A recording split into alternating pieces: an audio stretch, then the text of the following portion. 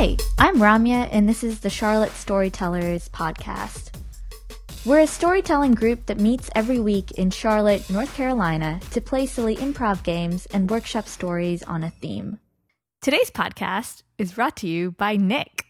Growing up, kind of when I was in Boy Scouts and when we go on camping trips, we would always want to tell stories around a campfire, like the classic scary stories, but yet also personal ones to where you can learn lessons behind it. And I've always been fascinated kind of with where people come from and kind of how they came to be. And so I was on a friend trip with one of my friends, Chloe, and I have been listening. A friend trip. Friendcation. Okay. With my friend Chloe and two of my friends, Ethan and Lee. Cool. And we were driving back, and I told her how I had really gotten into some of these storytelling podcasts, like The Moth, Risk, so on and so forth.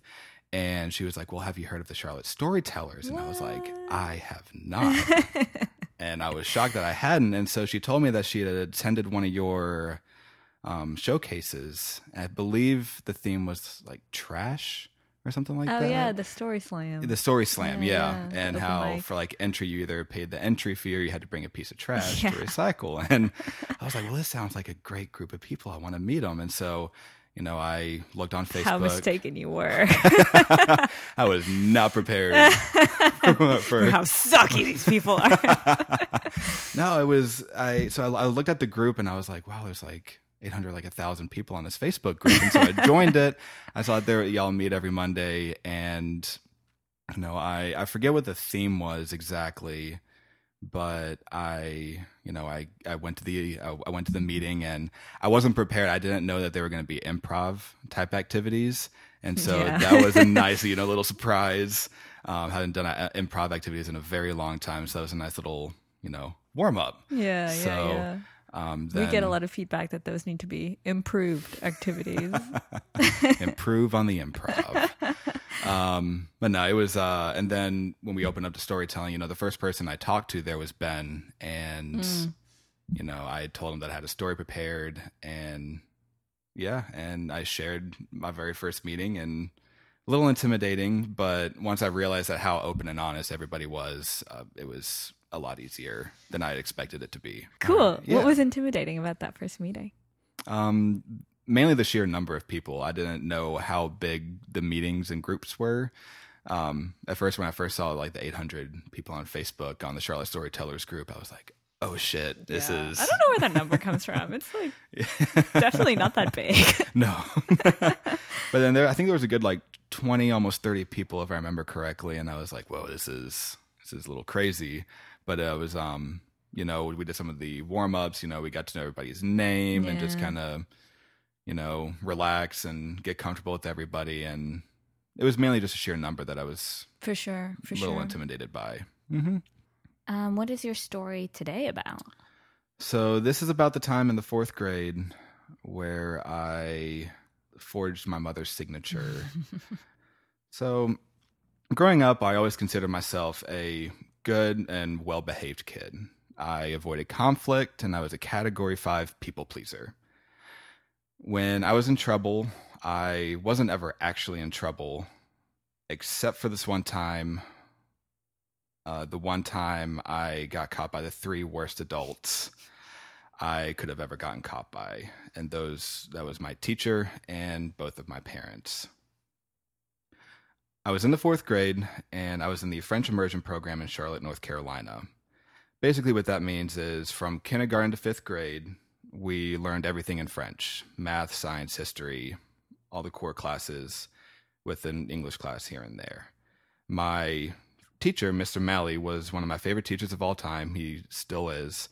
And, he was always quick with a joke, but when it was time to be serious, he was very serious about it. Overall, I enjoyed school, but I was never the best test taker as far as I can remember. I always attended class, paid attention, took notes, I studied, the whole 9. But when it came to test time, drew a blank slate. After a slew of nearly failed and failed tests, I hit the coup de grace. I got a horrible 40%. It was bad. Now, a rule most of my teachers had was that whenever we got our graded tests back, each student had to take it home, review it with their parents, get them to sign it, and return it the next day. I was not going to take this 40% test home. I refused. My good kid street cred was already running thin, and this would completely tarnish it. So I devised a plan to keep my parents ignorant of my failed test, get that signature, and get that test, and keep Mr. Malley happy. It was a 3-step plan that I had devised. Step 1, I hid my test before I went home, and when my parents asked me about it, I told them that I hadn't gotten it back yet and that I would bring it home and it was graded. Step 1, check. That was easy. Step 2, the next day I arrived at school, hid behind my desk, grabbed a pencil, took my test out, and used my infallible 4th grade knowledge and recall to write down my mother's signature, which was much easier to send than my dad's was. I wrote down her signature, admired my handiwork. Nah, something's missing. So I erased it, wrote it down again, and it's still missing something. Oh no. Erased it, and I wrote it down one last time. Perfect. Now it was going to the final step. I walked up to Mr. Malley's desk and handed him the test, looked at the signature, and looked back up at me and asked, "Did your mother sign this test?" "Yes, sir. Yes, she did." Mr. Malley looks down again, looks back up at me. "Want to try that again?" Yes, a little bit nervously. She signed the test. I got chewed out, of course, but I'll just do better next time. I learned my lesson.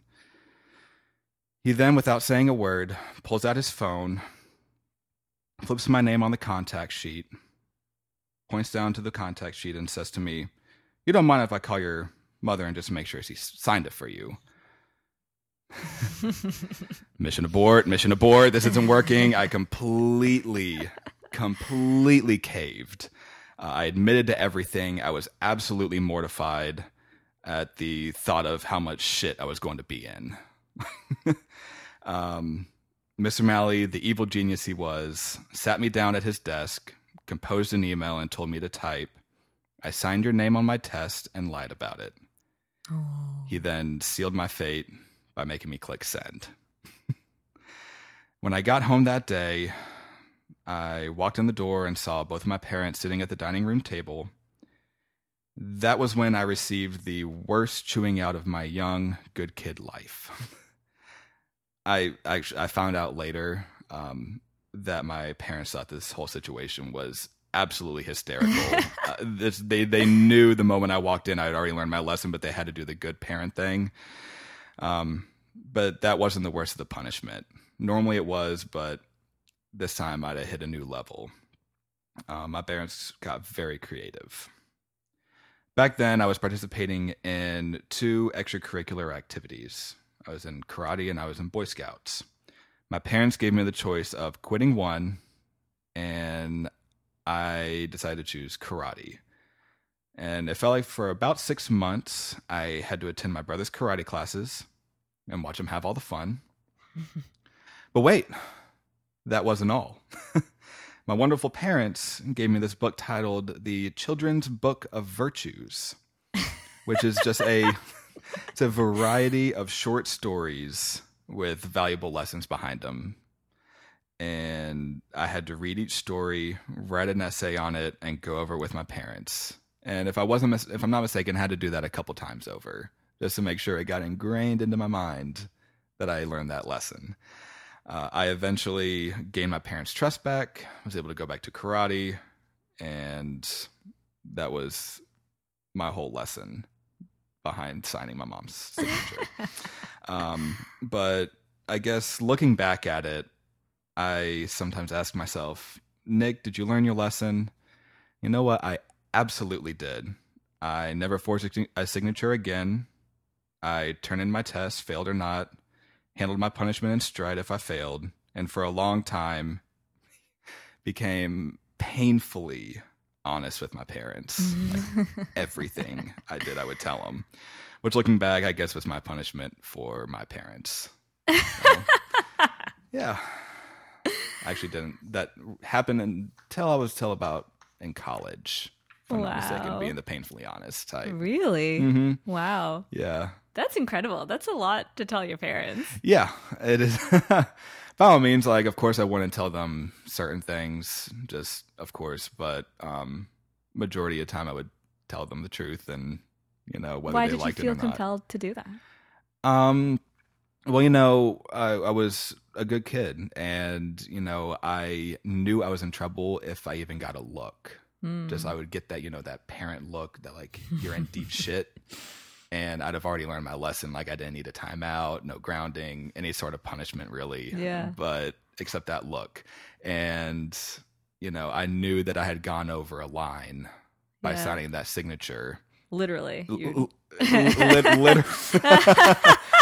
Erased it, went over that line again, erased it again, and went over it one last time. I still can't believe I used a pencil. So, but I think it was just because of that. Oh, young, innocent Nick.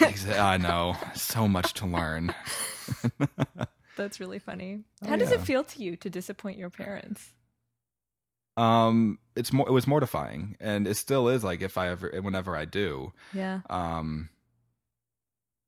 I don't know. It's not the best feeling in the world. I think whether you're a good kid or not, I think you're supposed to. Everybody has that sort of respect and not wanting to disappoint parents. Yeah, I mean, and at least for me, whenever I did, it was one of the worst things for me to ever go through. It's like your world crumbles. Exactly. You know, the most terrible person in the world. And, you know, it's and literally their job to love you. Exactly. And one of the worst things, and I think a lot of people can attest to it, is that, you know, the classic parent line, "I'm not mad at you, I'm disappointed," and it killed me every time. You know, and the fact of the matter is that I think my parents were both mad and disappointed at the same time with that. Yeah. How did it feel to be a good student but a bad test taker? I think it went to, again, like, disappointing my teachers, just because, you know, I would attend class every day and I would take notes. They would see me paying attention, and seeing that failed test, I think, would both give them and even myself just kind of, I can do better and I don't know how to fix it. Right. Because I would try a bunch of these variety of different not test taking skills, but like studying skills, like, you know, visually, and then try writing everything down multiple times. And, you know, I don't know, it was rough for a while to be the student to attend class every day and still not do well. Yeah, to be trying so hard. And seeing my classmates, like, barely paying attention in class, and then test time, ace it every time. Yeah. And then it would be horrible to, like, ask for their advice, like, how do you do it? How do you study? And they're like, I don't study. You're like, ugh, like, that doesn't help me. So much. You're basically the worst person in the world. No help whatsoever. Yeah. But tests are frustrating because it's, you know, some people just don't take to them. Exactly. And I don't know what the deal is. I mean, I feel like I would always do better when it came to written tests, you know, essay type questions, but multiple choice was always a little bit difficult for myself. Yeah. Just, you know, enter A, B, C, and D, and A seems correct, and yet C seems correct. Right. So. Right. And then, like, yeah, you reason with yourself, well, like, if you look at it this way, like, maybe one could say this, you know, and that could happen. And exactly. You're like, what? They're all correct. Right? Exactly. Right. I'm definitely overthinking this. Also, there's only 2 minutes left of this test. Right. Stressful. All those different pressures. It's really great. Speaking of pressures, the way you describe the story, like the strength of the memory of having Mr. Malley. Mm-hmm. I was going to call him Mr. Miles. Americanized his name. Well, he shortened it. His real name is Mr. Malley Janowski. Ooh. And he shortened it down to Mr. Malley because, you know, American kids. Makes life a little bit easier. Yeah. How did it feel when Mr. Malley Janowski, like how it felt when he made you open the email and type in all this stuff? All of that seems like it's super vivid in your memory. It's like you are taking us back there with, like, kid Nick getting totally reamed. It was again, like the only word I'm really I can describe it as is just mortifying. I mean, luckily there weren't many of my classmates in the room, because that just would have made things even worse. Just, why is Nick sitting at the computer? What's with that face? And I think sitting down and just it all seemed to have gone in slow motion, and the rest of the day went by like super in 5 quickly. seconds. And I knew I had to suffer through the rest of that day because I clicked send in the morning, and that she would get it like literally 2 minutes later, and it was just one of the worst things. I don't remember much of the rest of the day besides walking in the door. Like the rest of the class and school day, I remember nothing of it. Just but I'm sure that anxiety must have been like I'm pretty sure I blacked out at some point, like getting up from the desk, going back to my desk, and then him starting class like nothing had gone wrong. I also, you kind of showed that in the story a little bit when you go into like the 3 steps, like all of the plans that you had, and then it's so action packed the next part. You definitely bring out that sense of this is a very concentrated moment, and like, and otherwise like nothing else matters in this day. I can just shoot kind of like a Mission Impossible type deal. Like, I've never done something like this before, but I can pull it off. And I kind of like went with from what I remember, I kind of went with the flow of it. I had the general idea of like, of course I'm going to hide my test. I'm going to, of course, tell my parents that I haven't gotten the test and that I'll bring it back once it's graded. And the first part was simple. I mean, just playing ignorant, but then signing it and then turning it in to the teacher was the worst part. It's funny that you lay it out like 3 steps, but the 3rd step is obviously so ill thought out. Like, you signed in pencil and you erased the signature. It's really funny. I have never, looking back at it, it was such a mistake on my part to do it with pencil. What made your parents decide to send you to a French immersion school? I'm not sure. The first couple weeks of kindergarten in French immersion, I kind of resented them for a little while, just because I had just grasped the English language, and then they're throwing me into a whole different other language. But I'm not sure. I think they wanted me to kind of learn more about the world and just about a different culture and language and way of life, just because throughout my French immersion career, I learned not just the language, I also learned the different countries that speak French and how they live and what the different accents and cultures and exactly nuances. And I think they wanted me to learn that. And middle school, I went to a language immersion where they, taught French, German, Japanese, Chinese, Spanish, a bunch of different languages. And I think it's now Waddell, but it was cool interacting with all those different students and just seeing like, oh, you learned this, I learned that. Oh, these words are similar, these words aren't. And it was just a fascinating thing. And I thank him every day for it. That's super cool. Yeah. How do you think that's influenced your perspective on the world now? That's a really good question. It has, for one, inspired me to want to travel a lot more and just kind of see the rest of the world and how people interact with each other, and how all it takes to get along is just a little bit of communication and respect. And I want to respect the languages and the cultures and the people, and want to be able to see all of that.